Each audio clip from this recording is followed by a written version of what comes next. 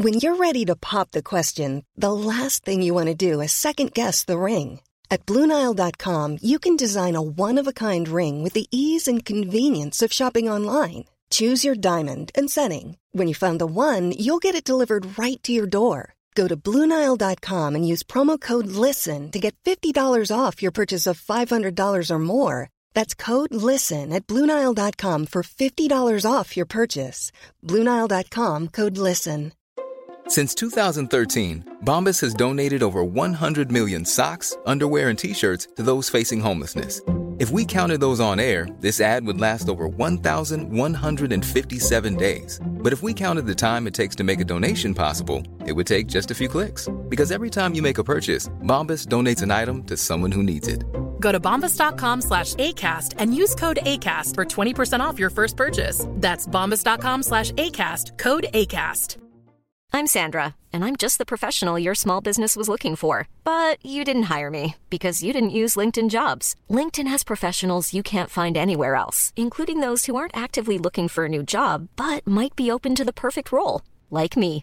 In a given month, over 70% of LinkedIn users don't visit other leading job sites. So if you're not looking on LinkedIn, you'll miss out on great candidates like Sandra. Start hiring professionals like a professional. Post your free job on linkedin.com/people today.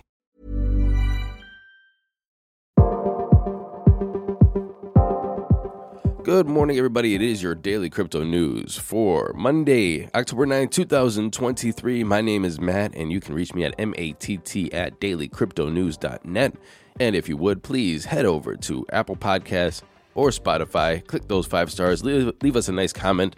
And if you did, and you have done that, thank you very much. Let's get into daily crypto news. Gitcoin, you guys know it's a crowdfunding platform built on Ethereum that facilitates funding for ecosystems and open source developers. You know that Gitcoin did that, right? Well, they informed the community that they lost nearly $500,000 worth of funds from its treasury. And how did they do that? Well, there was a budget request dubbed MMMS19. And they said that those funds were misdirected. They said the transfer was intended for this budget contract, but it didn't land on its multisig. Instead, the Gitcoin tokens were sent to a Gitcoin token contract. This rendered the funds stuck in the contract with no way of recovering them. Now, immediately everybody's talking about the locked up or burned narrative, and this is the narrative that, $500,000 in tokens was burned or locked up and we lost them, so therefore Gitcoin number go up. Well, that's not the majority of the users. One user said, to see an organization waste funds in such a reckless manner is disappointing. I don't care much for the burn locked narrative, but I am concerned how multiple high-profile DAO individuals misallocated $500,000 in funds, which could have been avoided if a single person exercised base-level due diligence. What do you think? Just a simple accident or complete negligence? I also want to point out as well, we always see coins and projects getting hacked. This is not a hack, it's just a mistake. So please, with your funds, with your crypto, when you're sending crypto, make sure you double, triple check, maybe send a test before you send something. Accidents do indeed happen. Here's something that's not an accident. A lot of these exchanges have insurance funds, and they're a way to safeguard, to pay out profits and cover losses. And so they've set a little bit of money aside to make sure that if anything happens, maybe even hacks, they have an insurance fund to help out. Well, apparently FTX, the money that was supposedly held in their FTX insurance fund, did not reflect reality. And this is according to Gary Wang. Wang testified that the exchange used a random number, approximately 7,500, then multiplied by the platform's daily volume, and then divided by 1 billion to determine the amount of cash added to the fund. But the displayed number was not the actual number being stowed away. So basically they're doing some weird ass calculation that really was kind of arbitrary, then saying that we're going to store away that much money, but then not really doing the thing that they were supposed to do. And it was confirmed that the display number did not match the real number in the database. And of course, during this trial, Gary and the prosecution is confirming that the real number did not match the number in the database. And the real insurance fund balance was in fact lower than that was showcased to the public. So it was all smoke and mirrors. We have a lot of exchange news today. OKX has become the latest firm to fall in line with the UK Financial Conduct Authority's, or the FCA's, recent implementation of crypto marketing regulations. This is a holistic push for greater industry oversight. Now, if you guys remember, the FCA was asking about 150 firms to take part in a survey, basically saying, hey, we need buy-in. We need you guys. We don't need buy-in. We're just going to, we're going to have some consequences if you don't, follow our rules. But we want you guys to follow our rules. So, hey, take the survey and let's get you signed up to follow these rules. Well, as of September 21st of this year, only 24 firms out of the 150 firms took part in this survey. OKX is becoming the latest firm to fall in line. And if you did not fall in line, and you do marketing, and you are not following these regulations, this failure to comply will give you a 2-year prison sentence. It's that time of the year. Your vacation is coming up. You can already hear the beach waves, feel the warm breeze, relax, and think about work. You really, really want it all to work out while you're away. Monday.com gives you and the team that peace of mind. When all work is on one platform and everyone's in sync, things just flow. Wherever you are, tap the banner to go to Monday.com. Wow. Nice. Yeah. What you're hearing are the sounds of people everywhere putting on Bombas socks, underwear, and T-shirts made from absurdly soft materials that feel like plush clouds.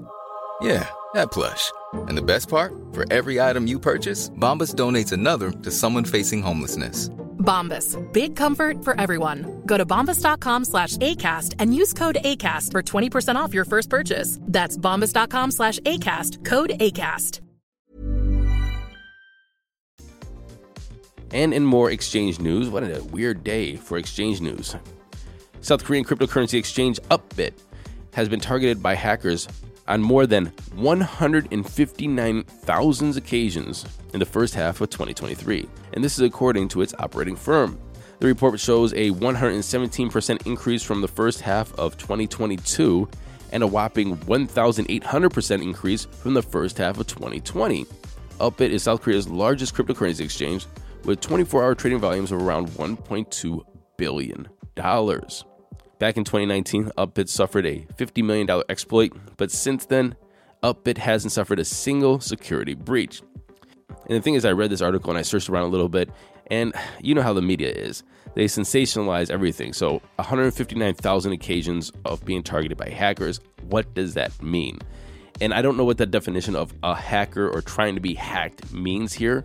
I don't know if it's just some dude trying to guess random passwords on his computer at home to see if they get into an account, or if there's actually like this, North Korean Lazarus hacking group that's trying to, coordinate attacks against Upbit, or maybe it's all the above. And so I don't know the scale of this, but 159,000 is a lot.